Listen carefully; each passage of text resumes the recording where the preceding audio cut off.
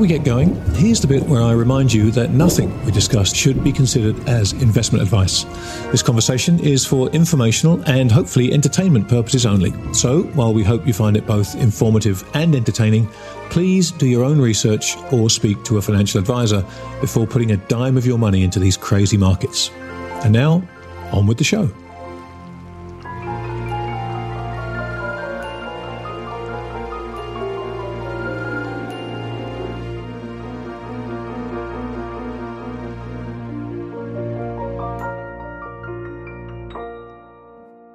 Welcome, everybody, to another edition of This Week in Doom. I know this is a good thing because I now find it perfectly normal to be talking to a green chicken. So let's do that. And welcome in Doomberg, my partner in crime. How are you, mate? Grant, how are you doing? I'm doing great, and great to be back in front of the mic with you. I know you've been all over the world yet again, but wonderful that we could carve out some time together. Yeah, where do you find yourself today, Grant? I am currently in Santa Monica in California, which I have to say, as pieces of real estate go, is pretty damn spectacular. Mm-hmm. So I'm told, yes. I remember spending a pleasant week in coastal California, wondering how it is that such a paradise could be so polarizing to the rest of the country. But indeed, if you find the right spot, I have the a funny feeling amazing. that might come up at some point in this conversation. Indeed, it might. Indeed, it might. We have an awful lot to talk about, you and I. A lot of it based around you and your ever increasing virality, which once again you've managed to touch a nerve with a couple of recent pieces you've written. Indeed, it's been it's been quite fun, to be totally honest. And you and I have discussed this offline. By and large, the vast majority of discourse is polite, and people are genuine in their desires to exchange arguments and have a erstwhile attempt to change each other's minds. But of course, there's also people that I would characterize as expressing snark without intellectual depth, which is a fancy way of saying trolling, and we have no shortage of trolls as well, both to our pieces and, of course, to some threads that have recently gone viral on one of your favorite topics, which is Vladimir Putin and the conflict in Ukraine and our response to it, and we both have some pretty strong opinions in that regard. And what's really amazing to me is how many people that I otherwise am really good friends with and agree with most of the time, we seem to have a very different view of what's going on there, which I'm sure we'll discuss. Yeah, for sure. But it's that kind of world, right? I mean, the world has been polarized for a decade now, and it's getting more so. And it seems like every so often a new subject comes along around which people can be polarized. You know, it's truly remarkable. But there's a couple of your recent pieces that I wanted to talk to you about. The first being the Carl Sagan-inspired Wide Awake, which I think you published, a couple of weeks ago maybe? Was it that long ago? Yeah, 3 weeks ago, as of the time of this 3 weeks ago? Almost, 2.5, 3 weeks ago. And it was a great piece, as you say. And we published that one free for the public, which is the first time we've done that since the appeal. Yeah, I mean, look, talk about what it was about and then the decision why you decided that would be the piece that you published for free. So the Wide Awake is a piece about the scientific method at its core, and how many in today's discourse have perverted what the scientific method actually means and tried to use the phrase follow the science, or we should listen to the experts, and having precisely no meaning as to what it means. And you and I have talked about this before, and I forget which forum, but for sure we've recorded it. But the scientific method is not intelligence. It's not technology. The scientific method is a method. It's a process. It is a means by which intelligent people try to ascertain and explain the environment that surrounds them. And at the core of the scientific method is a process of nullification. And so the way science works is Grant is observing the universe, and Grant develops a hypothesis. A hypothesis is a proposed explanation that fits the data that we're seeing in the real world. And the way the scientific method works is a hypothesis is submitted to the scientific community for vigorous challenge. And in an attempt to nullify a hypothesis, all a fellow scientist needs is one reproducible data point that invalidates it. And the moment that's accepted, then the hypothesis is null and void and cannot graduate to the next level of robustness, which is a theory. And theories are hypotheses for whom the collective scientific community has not yet been able to nullify after several years, perhaps decades of attempts, and becomes generally accepted as probably true for now, until such point as a single data point invalidates the theory. Some theories last for such a long time that they graduate to sort of laws, and laws are generally accepted as extremely difficult to nullify, and it is okay to use laws as an axiomatic input into the development of the next hypothesis. In other words, nullifying a law is incredibly challenging, but nullifying a theory is easy, and then nullifying hypotheses is the core of what scientists do. Right. And Carl Sagan was a brilliant scientist and a gifted orator, and to many in the country was a dangerously naive, soft on communism leftist. And he's happens to be one of the people that I admire most in the world. And as we talk about in the piece, he has this really wonderful documentary called Cosmos, which every child should watch and every adult should watch. Certainly showed it to my children when they were in their formative years. And he talks about the dangers of nuclear escalation in that piece, which is, of course, what made him run afoul of the conservative right at that time. But also, most interestingly to us in this piece, is that he was not infallible and he was wrong, and he was open to debate people on his hypotheses. So, for example, we talk in the piece about how he hypothesized that the oil fires that resulted from the Kuwait-Iraq war would cause severe, damage to crops in Southeast Asia, and he was vigorously opposed in this hypothesis by a professor in Maryland, Dr. Singer. And they had famously had a debate on ABC News, Newsline, and it turned out that Dr. Singer was right and Carl Sagan was wrong. Now imagine in today's society that on a polarizing issue such as this, two of the leading minds of the day would go on TV and have a civilized debate about it, and the media would present it, and we would be allowed as informed citizens to come to our own conclusions based on what we saw. That's scaringly becoming less and less possible today, as you know. And in the piece, we talk about Carl Sagan's last interview, which was with Charlie Rose on CBS, and he talks about the scientific method, and we quote him in the piece. And in this interview, you have to look at the picture. He's visibly gaunt. Like it's clear that he is suffering from terminal disease, and he won't be long for the earth. And he found that this was the most important message he wanted to relay to people before he died, which is that the scientific method and that science is more than a body of knowledge. And I'm quoting from him here. It is a way of thinking, a way of skeptically interrogating the universe with a fine understanding of human fallibility. If we are not able to ask skeptical questions, to interrogate those who tell us that something is true, to be skeptical of those in authority, then we're up for grabs for the next charlatan, political or religious, who comes ambling along. And we thought this was a very powerful message, and we have forgotten this core element of a free society. And the way in which society is going today with this incremental censorship and cancellation culture by people who have no scientific training whatsoever. Yeah. And the rest of us just putting up with it, we should know better. And so that was the piece, and we decided to publish it for free. It's one that we're very passionate about. And so, it's okay to occasionally put a piece out to the public. You do the same with podcasts, and we thought this one was particularly important to us and relevant to the modern discourse, that we felt it was good to put it out there. Yeah, it's interesting, right? This lack of the ability to debate stuff is something that I've agonized over and anguished over for a long time now. It's becoming more problematic by the day, and we'll get onto some of that, I suspect, a little bit later when we start talking about some of the recent moves by the Biden administration. And that's not to single the Biden administration out specifically, although they seem remarkably bent on some of these things. I mean, this is a political issue the world over on the left and right, so it's definitely not specific to him and his administration. But this idea that you can't debate and that there is an acceptable position to take on many, many topics that would ordinarily be quite contentious and are quite contentious, there's been a remarkable move to cancel one side of so many arguments. Climate change is an obvious one, but I guess through the pandemic, we've seen this magnified and taken to the next level. If you don't believe in an emergency vaccine, you are a denier, a skeptic, all these other words that have been taken and used to label people pejoratively. I think skeptic is one of the labels of which I'm most proud. I'm proud to be skeptical. But, what is it, do you think, Doomy, that has labeled skepticism as seemingly such a danger to all kinds of people?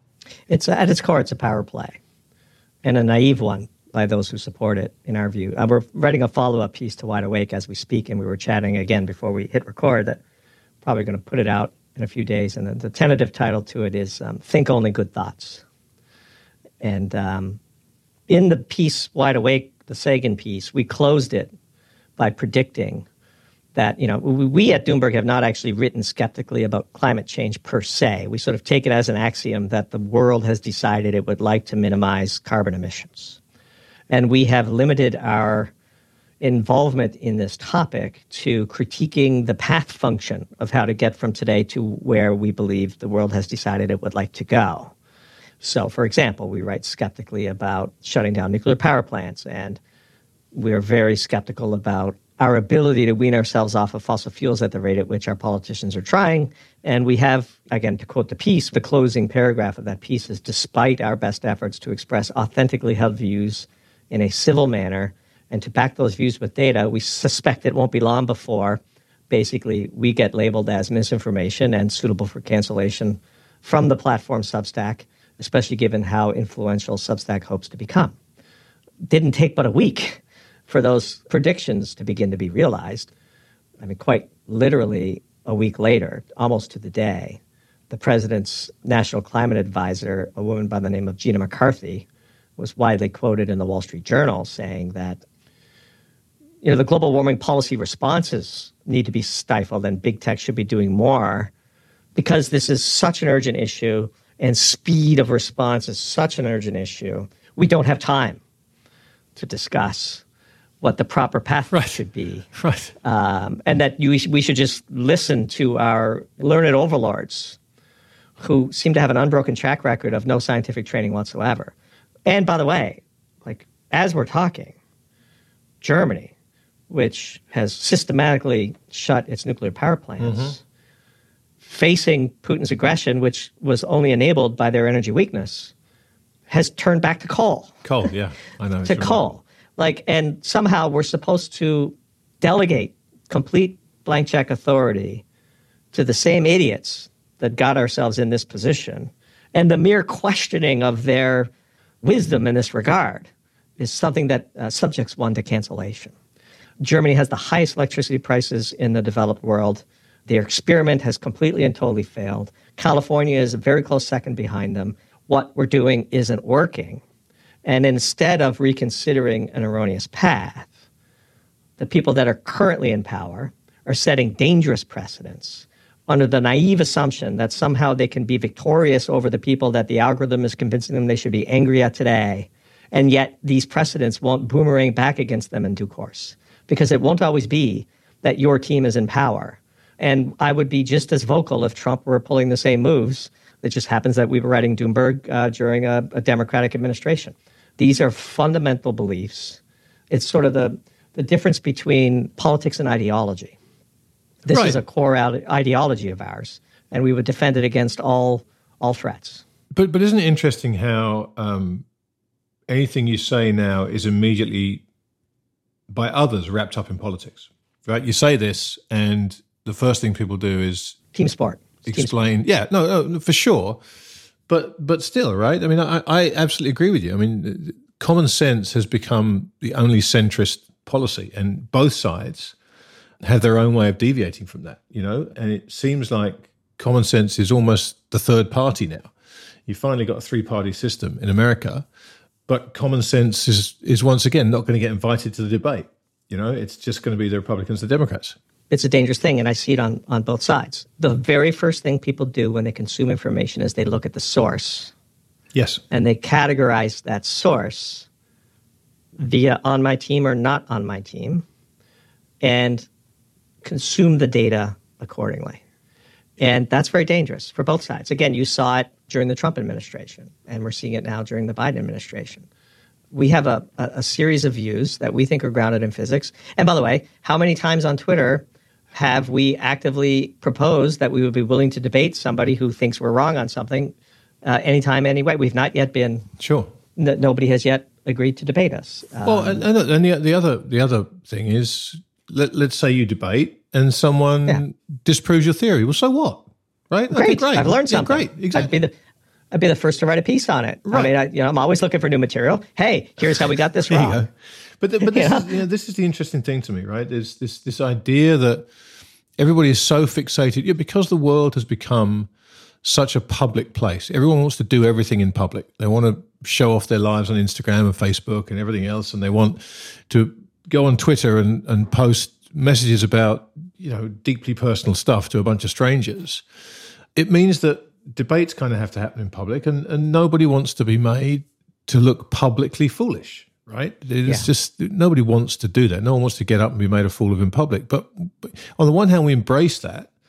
And on the other hand, it makes us shy away from anything remotely important being done in public, like open critique and response and debate and argument. It's quite alarming, right? It's funny you should say that, because my favorite podcast appearance, other than my appearances on the Grant Williams show, of course, I was a guest on the show of what you and I would call a Bitcoin maxi. A really polite, engaging, thoughtful, smart fella by the name of Marty Bent. And Marty and I spent probably a good 90 minutes having an open, honest, civilized debate. And I went on that show with the intent of starting with what Marty and I agreed with. And we did. And then we had good discussions along those lines. And then we got to the parts where we had different viewpoints. Right. And I expressed mine and he expressed his. And I learned a few things and he learned a few things. And I would say that I came away from that podcast appearance with a better appreciation for the distinction between Bitcoin and altcoins, and a better understanding of the distinction between decentralized finance and Bitcoin. I hadn't really internalized the level of polarity within the Bitcoin community amongst those who consider themselves Bitcoin purists and those that they consider to be sort of Bitcoin grifters, who are wrapping themselves in the flag of Bitcoin for their own purposes. And I think he had a better understanding of some of the critiques, and especially on the difference between price and value, and how some of the grifters might be affecting the quoted price that you see on the screen, stablecoin, etc. And he agreed, I think, with that, or at least some of it. But regardless, the last person I want to meet and be friends with is the person who I agree with everything on. Right. Because then I've lost my ability to grow. And so I maybe we'll put the link to that episode in the show notes. I don't have it before me, but I really enjoyed it, and a really great guy. And I got an amazing number of responses from the Bitcoin community about how much they enjoyed the appearance and how happy they were that the two of us were willing to have a civilized discussion, much like when you had the debate between Nick Carter and Mike Green on your show. I think that Carl Sagan could debate Professor Singer on Nightline, and that was considered normal. And now that almost is like a huge exception today, is a measure of the decay of our discourse that is concerning. Another example, which is something we could probably pivot to now, which is this weird fascination about whether the Russian ruble is a real quote or not. And maybe this is just a Twitter phenomenon, because I don't see it in the media. Like Bloomberg reports about the strengthening of the ruble as though it's a fact. But there's this subset of people on Twitter who are, I agree with on a lot of issues, who are genuinely brilliant. Some of them I know, and I know well, who are just looking at the same fact set with a completely different point of view. And so, as it is, the algorithm tricks you into it. And on a Friday night, I got into a little bit of a back and forth with a large account that that I won't name here.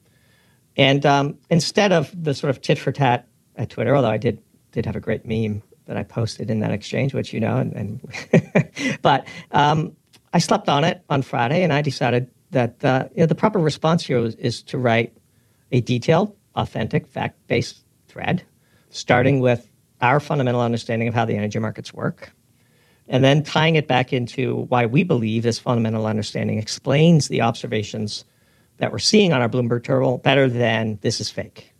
And we put out that thread, and it went viral. It's over 4,000 likes. The top tweet in the thread has over 1.5 million impressions, which is for us, that would be a great day. For a tweet, it's literally the best tweet we've ever put out there. And I would venture to say that we changed no aspect of the mind of the person that I was debating on Friday night, and they dismissed it as pro-Putin and anti-Biden, which couldn't be further from the truth. In fact, it is a recipe for defeating Putin that I'm voluntarily putting out into the universe and sincerely expressing this as our core belief, not as a team sport point-scoring exercise. And I was disappointed by the response, but such is life. You can only do your best and carry on with things.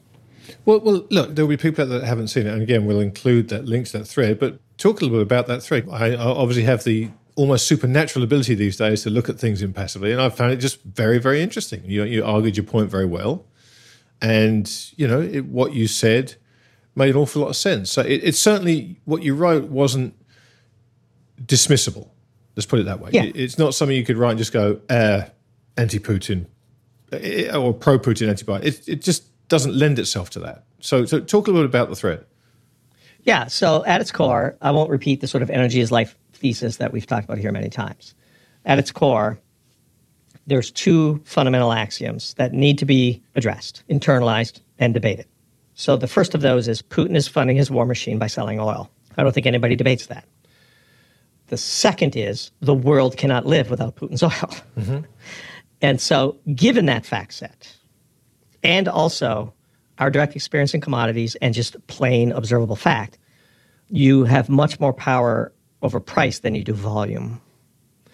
And so the price elasticity of demand of oil is huge, as we all know. It's highly inelastic, which means small shortages leads to price spikes of epic proportions, and supply gluts lead to price crashes.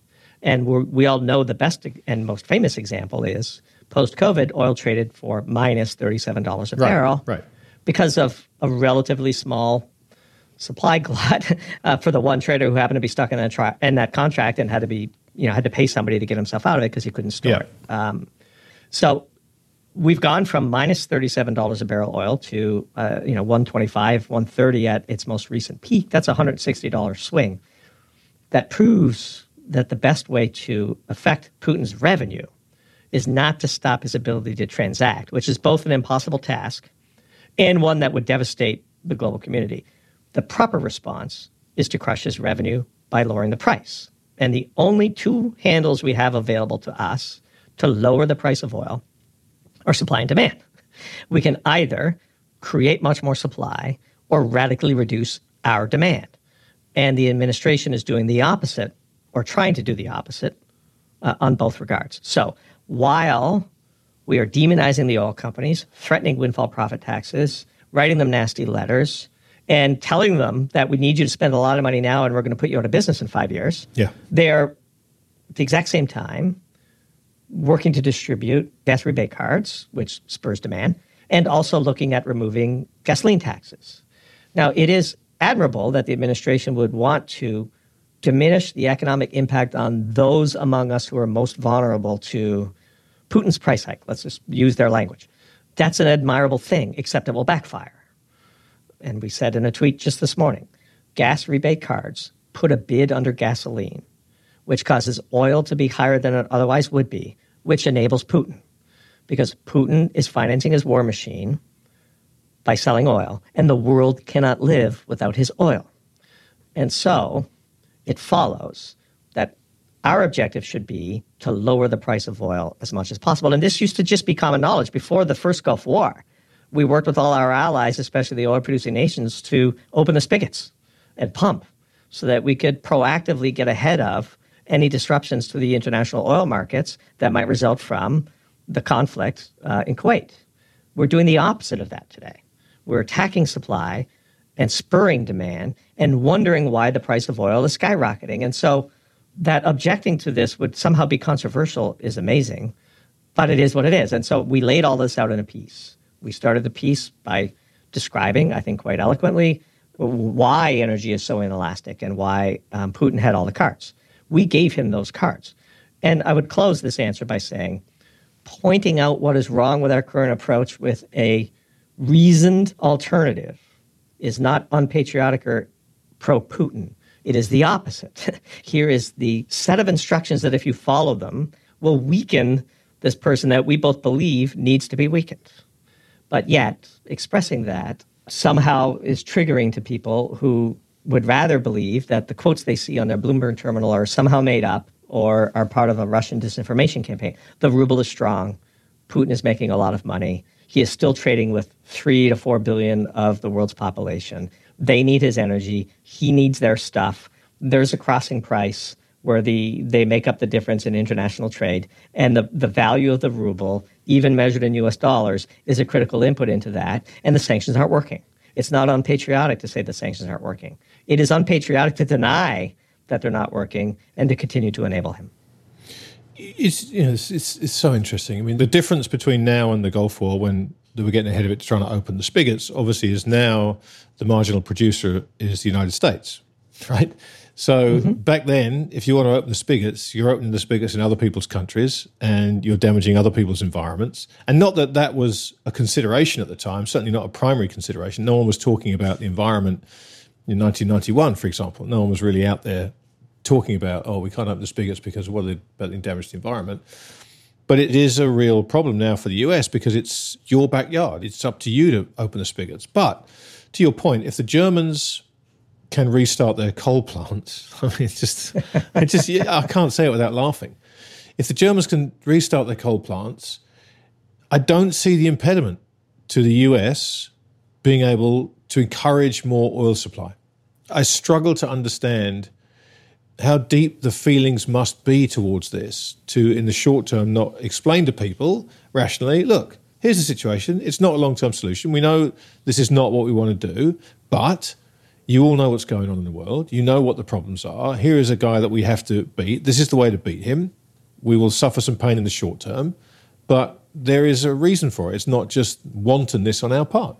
Yeah, and it's even worse than that. It would be one thing if you decided that your environmental chops were so important to you that you felt this pain was worth imparting upon society. True leadership would mean you would go and advocate for that and get the people behind you. Instead, right, we want the benefits of our sort of environmental grandstanding while having no damage to the population, which is literally an impossibility. And so you can't attack supply at home, job own negatively the oil and gas sector, give in to environmental organizations and their litigious nature, while at the same time expecting that prices at the pump are going to reflect that. And I would give you a proposal for you to consider.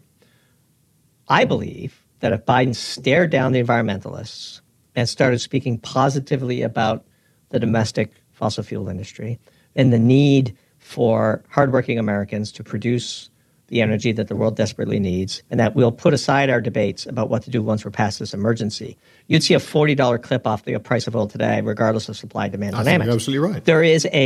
There is a political risk premium embedded in the price of oil today. If we did that, and then we also negotiated a diplomatic solution to the situation in Ukraine, oil would be back to $60 before we knew it. That's my personal view. No, I agree with that 100%. And so we're not going to do that, though. We seem to be doing the opposite. Now, we'll see. Biden is calling in all the CEOs. I'm not sure if you saw Chevron's response letter to Biden on the matter, but it was pretty pointed. Which was great, I thought. I thought it was great. I mean, it's so bizarre that you would see the Secretary of Energy, Jennifer Granholm, on television, on CNN, saying, well, look, we have a short-term issue. We need the oil companies to invest literally hundreds of billions of dollars now, but in 5 years, it is still our intent to put them out of business. Yeah. Who's going to write that check? Oh, at the same time, we're going to pressure the Wall Street banks to defund the fossil fuel movement. So if you are so firm in your belief, and I would respect people who are this firm in their belief, that you are willing to impose upon the American electorate $15 a gallon gas to simultaneously achieve your geopolitical and environmental objectives, that's different. Selling to the American people that you can achieve your geopolitical and environmental objectives and they won't feel any consequence of that is naive at best and deceptive at worst. Well, look, more fool anybody that believes that, first of all, right? I mean, you don't have to be a particularly deep thinker to realize that that's nonsense if that's what's being pushed towards you. But I do wonder, when I watch this stuff go on, the people in the administration, they're not idiots. We can call them fools, we can call them morons, we can say all these things that we want, but these are people of above average intelligence, right? Now, you only have to hear a cartoon green chicken talk about this to realize how preposterous it is. And yet, these people will write these things and will say them in front of cameras and will stand behind lecterns and read them out. And I just don't understand who they think they're talking to, right? Who is this message supposed to be going to? And what are you trying to achieve with it? Because if you're trying to achieve any kind of credibility, you're failing miserably, because anyone's going to look through this and go, well, that just is ridiculous. You'd be surprised. Well, clearly, but I'm surprised that they've done that calculus and they think they will get more out of this by saying these ridiculous things than they would by saying something pragmatic. And yes, you're going to get some of the, kind of environmental crazies going absolutely batshit on you. Of course you are. But you're going to have that anyway from someone, no matter what you say. But at the end of the day, you are going to relieve stress, meaningful stress, when people can't fill their cars up with gasoline, on more people's lives in the short term, which should be the goal, surely. So it's an interesting question, and let's pose it specifically. Does John Kerry believe what he is saying? I think he does, actually. I think he is sincere in his belief, and I think the elite pipeline of Yale to government service without ever having really spent time in industry, although to be fair, John Kerry did serve in the military, which as far as practical experience goes is one to be lauded and respected. But to the average advisor working in the Biden administration, and frankly even the Trump administration, precious few of them have actually toured a major petrochemical facility to understand how many thousands of engineers it takes to construct and run such facilities. And what does the concept of energy return on energy invested mean? I was having a great discussion with our friend and former guest, Dr. Chris Kiefer, that the energy payback period on nuclear power is 6 weeks, which means for every 1% of today's energy that we harness, that we invest in producing nuclear, we can displace 9% of our energy next year. The answer is there. If nuclear power, as Joshua Wolf famously said on Twitter, if nuclear power was invented today, it would be hailed as the civilization-saving invention of the world. And there's lots of disturbing reasons why nuclear power has been shunned by the environmentalist movement. I suspect that the true Russian disinformation campaign can be found in that arena when the full history of this is written, and which is why, of course, they attack people who are pointing this out as basically, according to certain high-profile Twitter accounts, Doomberg is nothing more than a puppet of Vladimir Putin. Yes, I'm aware of this. It's just absurd on the highest order. Like, here is a way to defeat Putin becomes, shut up, you Putin enabler. It's really, truly stunning. But, it is what it is. Don't get on Twitter unless you're willing to face such. No, that's true. That's true. And the way we've decided to face them is with very long, detailed, calm, polite threads that politely and explicitly explain both the foundation of our thesis and the conclusions that inevitably must be drawn from them if you accept the axioms at the top of the thread. And we're just going to keep doing that until they decide to cancel us, which, we're prepared for. Well, yeah, okay. So what I'm really interested in is the degree of polarization around this. And as I said, the fact that solutions are there, solutions are clear. Let's take the two that we've talked about there, right? Let's talk about the fossil fuel solution, right? Which is a straightforward solution. Yes, we know it goes against energy policy in the short term, but it very quickly alleviates pressure. As you said, just the mere mention of it would alleviate significant pressure on the oil price. So you would think they could actually start just talking about thinking about this. That would be enough to knock $10, $15 off the oil price, probably, one would imagine. They could then drag the negotiations out. They could, take their time and in the meantime, buy themselves some time and wait till this all kind of eases a little bit. And let's face it, neither this administration nor the several previously, nor our friends at the central banks of the world have proven against the idea of jawboning things and trying to move markets around with what they've said. So I don't understand why, in this case, they are not open to saying, we'll entertain the idea, we'll have discussions, we'll have hearings on it, whatever. Whereas the nuclear option, and we had Chris on the show, and he did a fantastic job in debunking a lot of the anti-nuclear rhetoric. And in fairness, after that, I received a lot of emails from people saying, that was really informative and it got me thinking about nuclear in a whole different way. So it shouldn't be difficult, Doomy, to come out with some means of communication with the public that opens the door to one of these two things.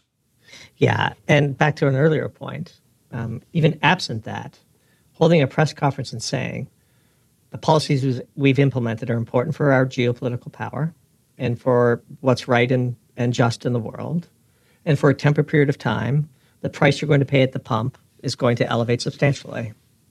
And we are working with the oil and gas industry to make sure that we do whatever we can to lower the peak of that apex, however high this price spike will go. But, during World War II, we had substantial sacrifices imposed upon the American people, but there was the political will to justify those circumstances. However, much of it turned out to be propaganda, as for historians to debate.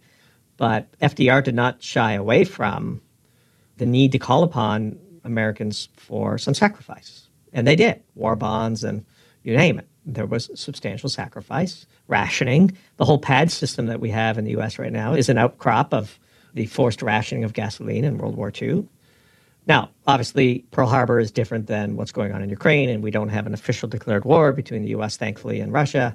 These are sort of proxy battles in a warmer war than a Cold War, but not quite a full hot war, and so these are important distinctions.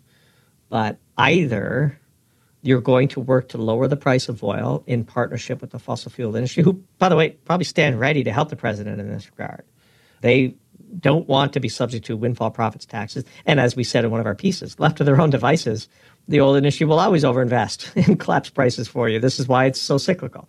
But to attack them and to try to score political points and to make them a scapegoat, and then to turn around and expect them to invest billions of shareholder value in the face of a regulatory regime that has promised to make sure they don't make much money on those investments. And then while also simultaneously, understandably, working to offset the impact on consumers who are most impacted, which only serves to stoke demand, is going to fail. It's just not going to work. And I don't think it's unpatriotic to point that out in advance in the hope that we take a different course. Well, no, in a rational mind, there's no question of that. But rationality is in reasonably short supply, as is oil at the moment. But thinking about what you just said there, this idea that they can come out and talk about this stuff and move markets around, they can change the debate, they can talk about nuclear, they can, there are all kinds of things they can do. But it seems as though the idea that you alienate any part of your base right now in such a tumultuous political climate seems to be the absolute no-no. Is that we cannot say anything that will alienate our base. And to the Biden administration, their base, a solid part of that is the environmental lobby. So how does that ultimately play out? Because at some point you have to make a trade-off between politics and your responsibility as the steward of the nation's fortunes. Surely. It's a great question. It's a great question, and obviously one we've wrestled with because, in fact, we've known of and in our prior careers worked around and with members of Biden's staff, and we always thought that he was a practical politician. DuPont, for example, is the large chemical company that has their headquarters in Delaware, and we used to joke in the industry that Joe Biden's Senator D, DuPont instead of Delaware because he was always protecting their interests in the Senate, and it's an amazing thing. And so I would argue that, one of the great moments that you've written about in your letter is this Draghi do whatever it takes moment, which, of course, has turned out to be, the most successful impromptu bluff in the history of the world, potentially. That's the truth. Imagine Biden stepping up to the mic with the CEOs of the major oil and gas producers in the U.S., waving his finger saying, we stand ready to do whatever it takes to supply the world with the critical energy they need so that we can isolate Vladimir Putin and destroy his war machine. Not only would that crash the price of oil, relieve the pressure at the pump, I would argue it would garner so many orders of magnitude more new supporters than he would lose on the extreme left. In other words, there's a vast middle that actually looks at Ted Cruz and says, I'm not like pro-passionate Ted Cruz. I would fall into that category. Like I could vote for a Democratic leader with good leadership attributes and I could vote for a Republican leader with good leadership attributes and have. I'm interested in being led by competent people with a decent set of principles who put the country first. And if Biden came out and said, we all recognize this is an emergency. I've developed relationships with, and I stand in front of the 15 most important CEOs in the industry who are patriotic. And we have decided collectively that we're going to work together to temporarily increase supply through the elimination of nuisance lawsuits and permit issues. And we're going to pass executive orders when we need to. And we're doing this because Putin's outrageous invasion of an otherwise separate country is the type of action that cannot stand in the 21st century. And we need a unified front. And now's not the time for political squabbles. There will be a time to decide what our long-term energy policy is, and it's not today. And then you have a parade of CEOs praising the president, committing the full resources of their highly talented companies to abate this energy supply crisis that we're going through today. You could have the CEO of CF Industries, the major fertilizer producer in the U.S., committing to putting on extra shifts and expanding their capacity and understanding that, yes, they're making record profits right now, but they're going to recycle those profits into investments because they put the country first. I think the CEOs of such companies are among the most patriotic people in the country. And they would listen to a skilled leader asking them to, in the same way that the U.S. automotive industry completely retooled their plants in World War II. This could happen. It hasn't happened. That's a choice. Well, let's posit why that might be, because you're right. It makes perfect sense. It's a very viable strategy. I can see how people would hold their nose and get behind it. Even some on the right edge of the environmental lobby might be able to hold their nose about that. So what stops them doing that? Because this can't be something they're not polling. This can't be something they're not trying to take the temperature on. Because look, at the end of the day, the gas prices are a bigger problem for Biden than they are for a lot of families, right? I mean, ultimately, his future, and certainly that of the Democratic Party in the midterms, hinges on oil prices for now.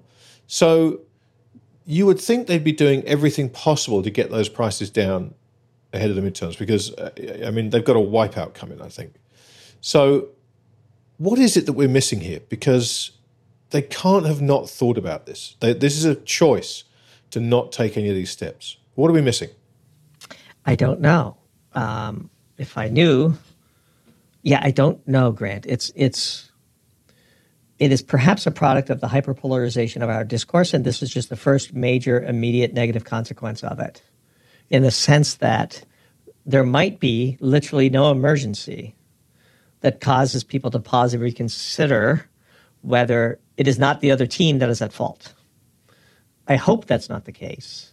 But I'll give you a great example. If you look at the diesel spreads out to like October, the market is telling us there's going to be a shortage. There are already on social media, as maybe as de-emphasized as they might be by the algorithms, sporadic reports of truck drivers stranded on the side of the highway because they couldn't get any diesel. Now, I understand why the powers that be might want to diminish the proliferation of such reports because it might cause a panic that would only exacerbate the problem and make it worse.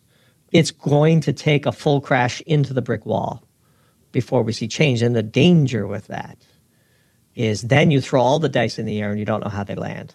And some of the outcomes are bad, as we quote in the Sagan piece. Sometimes I have dreams, sometimes they're bad dreams. If you have a total breakdown in the political cohesion of the U.S. and an erosion of respect for our institutions, there are many possible outcomes, some of which are particularly bad. The final ridiculous part of this is now we have Biden on a plane to Riyadh, to go and shake the hand of a man whose hand he swore he'd never shake, to go, and prostrate himself before MBS and beg him to open the spigots. It just, none of it makes any sense. None of it makes sense from a pragmatic point of view. None of it makes sense from a public policy point of view. None of it makes sense except from a fringe political agenda point of view. This is not politics. This is fringe politics. This is trying to placate one wing of your base. And it's not even placate them it's placate them at the expense of all the others. And I just cannot understand it. So when smart people do things that I totally and completely can't understand, I assume I must be missing a critical piece of information. I don't know what that is in this case because I agree with you wholeheartedly. And worse than that, as much as I really enjoyed your most recent interview with James Aiken, who is brilliant, and he's probably right, his hypothesis that Biden would not be going to Saudi Arabia unless he felt fairly confident that he had a deal in hand and that the recent price action in the oil market made him pause. And Lord knows he's an infinitely better macro investor and reader of the markets than I could ever hope to be. And so I don't take his comments lightly. But you and I had an offline discussion where we thought that an equally compelling hypothesis is MBS is inviting Biden over just so he can embarrass him and rub his face in it and to send him away with nothing, which, Lord help us if that's the case. Yeah. And for the record, as I've tried to explain to people, I would like oil prices to be lower. I would like Putin to have less money. I would like Biden to strike a deal with MBS that causes the Saudis to get behind our cause, that allows us to bring the price of oil down. I don't like paying $6 a gallon gas, and I don't like the fact that Americans who are less able to afford to do so than I are facing the same dilemma. This is not healthy. This is not good. We would prefer healthy. We would prefer good. The name is Doomberg, but it's almost sarcastic. I mean, we're not cheering for the ruble to get stronger and for oil to go higher and for inflation to run rampant. None of those scenarios are good. You know, it's like saying I bought a really great piece of real estate, but the whole city is flooded. I don't want the city to flood. This is our sincere belief. We are an earnest attempt to point these things out. So back to the trip to Saudi Arabia. That trip would make a lot more sense if Biden had already had the press conference we just described. Right. Agreed. Because that is consistent with an, whatever it takes moment, and you'd better be damn sure it's going to be enough. We will cut a deal with Iran. We will cut a deal with Saudi Arabia. We will bring Venezuela back into the international fold. We will approve the Keystone Pipeline. We will fast-track permits. We will build natural gas pipelines. We will fast-track the construction of LNG export terminals. We are going to win the energy war, and we're going to bankrupt Putin on price because we can't bankrupt him on volume because bankrupting him on volume is both practically impossible to implement, and if we did, it would have devastating consequences to the poorest in the world. Yeah. And so it's just so clear. But I still, after all of this, I'm not ready to ascribe a nefarious motivation to the behavior that we see. I still think it's literally I think John Kerry believes what he says. And I think John Kerry has a disproportionate sway over the Biden administration. And we tweeted, the energy crisis will not abate until John Kerry is no longer an employee of the U.S. government. The man is out of touch. And as we said in the thread that went viral, offering the world a choice between, self-destruction or annoying John Kerry, we're offering them no realistic choice whatsoever. I know how India is going to vote. We know how, Pakistan is going to vote. We know how Vietnam, you name it. People aren't going to choose to starve because a Yale-trained attorney flies in on a private jet and tells them that they should starve. That's just not how this is going to go. No. And to bet on that is foolish. Now, is what it is, but it's just fascinating. So I for one, am anxiously watching the trip to Saudi Arabia, assume it goes off, and to see what the outcomes are. Because there's a part of me that thinks, look, any guy who is willing to take a saw to his political opponents, in one of their embassies, is probably willing to extract a pound of flesh in revenge to a U.S. president that he believes has embarrassed him. Yeah. Now, whether they can get away with that or not, we'll see. But and I totally respect Aiken's view, and he's probably right. I give it 85-15 on odds. But it should be fun to watch. But they're an important 15, let's face it, because the ramifications of it being the 15, not the 85, are pretty big. The expected value, as we would say. It would be pretty outrageous. And it is, well, let's just put it another way. It is within the decision framework of MBS to decide whether or not to deliver a crippling blow to Joe Biden's political future. How is it that we have delegated this power to MBS? Because you agree with me that if MBS is playing a dangerous game with the administration but decides that he's going to embarrass him and send him home with nothing, that would be a very politically damaging event for Biden. You agree? Agreed. Yeah, We have delegated that authority to a man who took a saw and chopped up his political opponent into pieces. Yeah. That is an indictment of the set of policies that got us here. I think, that's the message here, right? I think the message is we're looking at where we are, but the real key point is how we got here. And it's not short-term policy. This has been building. This is decisions that could have been made months, if not years ago. And yet here we are. We now find ourselves back up against the wall and being forced into things like getting on a plane and going to Riyadh. Because we didn't have the foresight to do this. We didn't have the guts to respond differently. We didn't have the political cojones to take a chance on potential vote-losing strategies in the short term, but couch them in a way that would make them accretive. I mean, it's mind-boggling to me. Yeah, and again, it's too easy to slip into the conspiratorial mindset, which we have tried our best to resist. I do think that open discourse, free exchange of views, impassioned pleas to consider alternatives is the proper duty and responsibility of well-informed citizens. And we intend to keep doing that as long as, unless and until we get canceled from the platform for having the audacity to express a different view on certain subjects. But it is, it is fascinating. And again, many a U.S. president has gone to Saudi Arabia to kiss the ring of the leadership of that country. Like, this is not some unique thing. They've normally done so from a foundation of political support and strength and a geopolitical and military, as Zihan would say, advantages and some chips to play. And maybe we have those. And again, as I said earlier, anytime I see intelligent people doing things that I literally cannot explain, I think it's safe to assume that there must be something that you don't know that would more easily explain what's occurring as opposed to some massive gap of competence and or other nefarious political explanations. I refuse to live in a country where that is normalized. Well put, my fine feathered friend. Well, listen, we will find out. We will find out what happens with this Saudi trip, assuming, as you say, if it goes ahead. We will find out if there is something we're missing, I'm sure, or whether this is just a strategy based on hope. But in the meantime, I guess just keep on doing what you're doing, because the pieces you're writing are excellent. They're very well informed, they're very well researched, and they're very well articulated. And, for the people that struggle to read stuff that challenges them and read opinions that counter their own, that's not your problem, my little chickeny friend. Yeah, no, it is.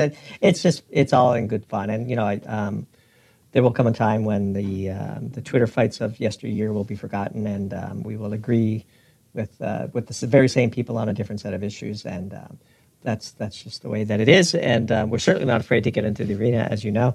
And by the way, this has been a great blast, and really enjoy our one-on-one conversations as much as I enjoy the guests. And so it was really fun, and I appreciate the opportunity to do another recording with you, given how busy you are. And where in the world is Grant? Is it like a board game we're going to put together here at some point? Yeah, the sad thing is I would probably lose. I would wake up many mornings trying to figure out where the hell I am. All right, well, listen, all that remains is to thank you, Doomberg, for popping your head out the coop to spend this last hour with me, to thank you out there for listening.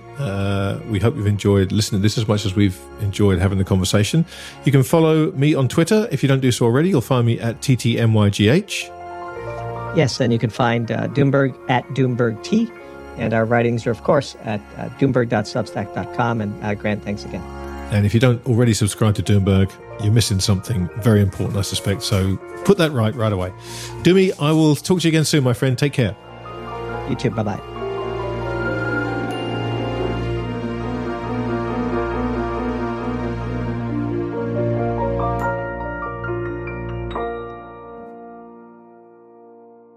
Nothing we discussed should be considered as investment advice. This conversation is for informational and hopefully entertainment purposes only. So, while we hope you find it both informative and entertaining, please do your own research or speak to a financial advisor before putting a dime of your money into these crazy markets.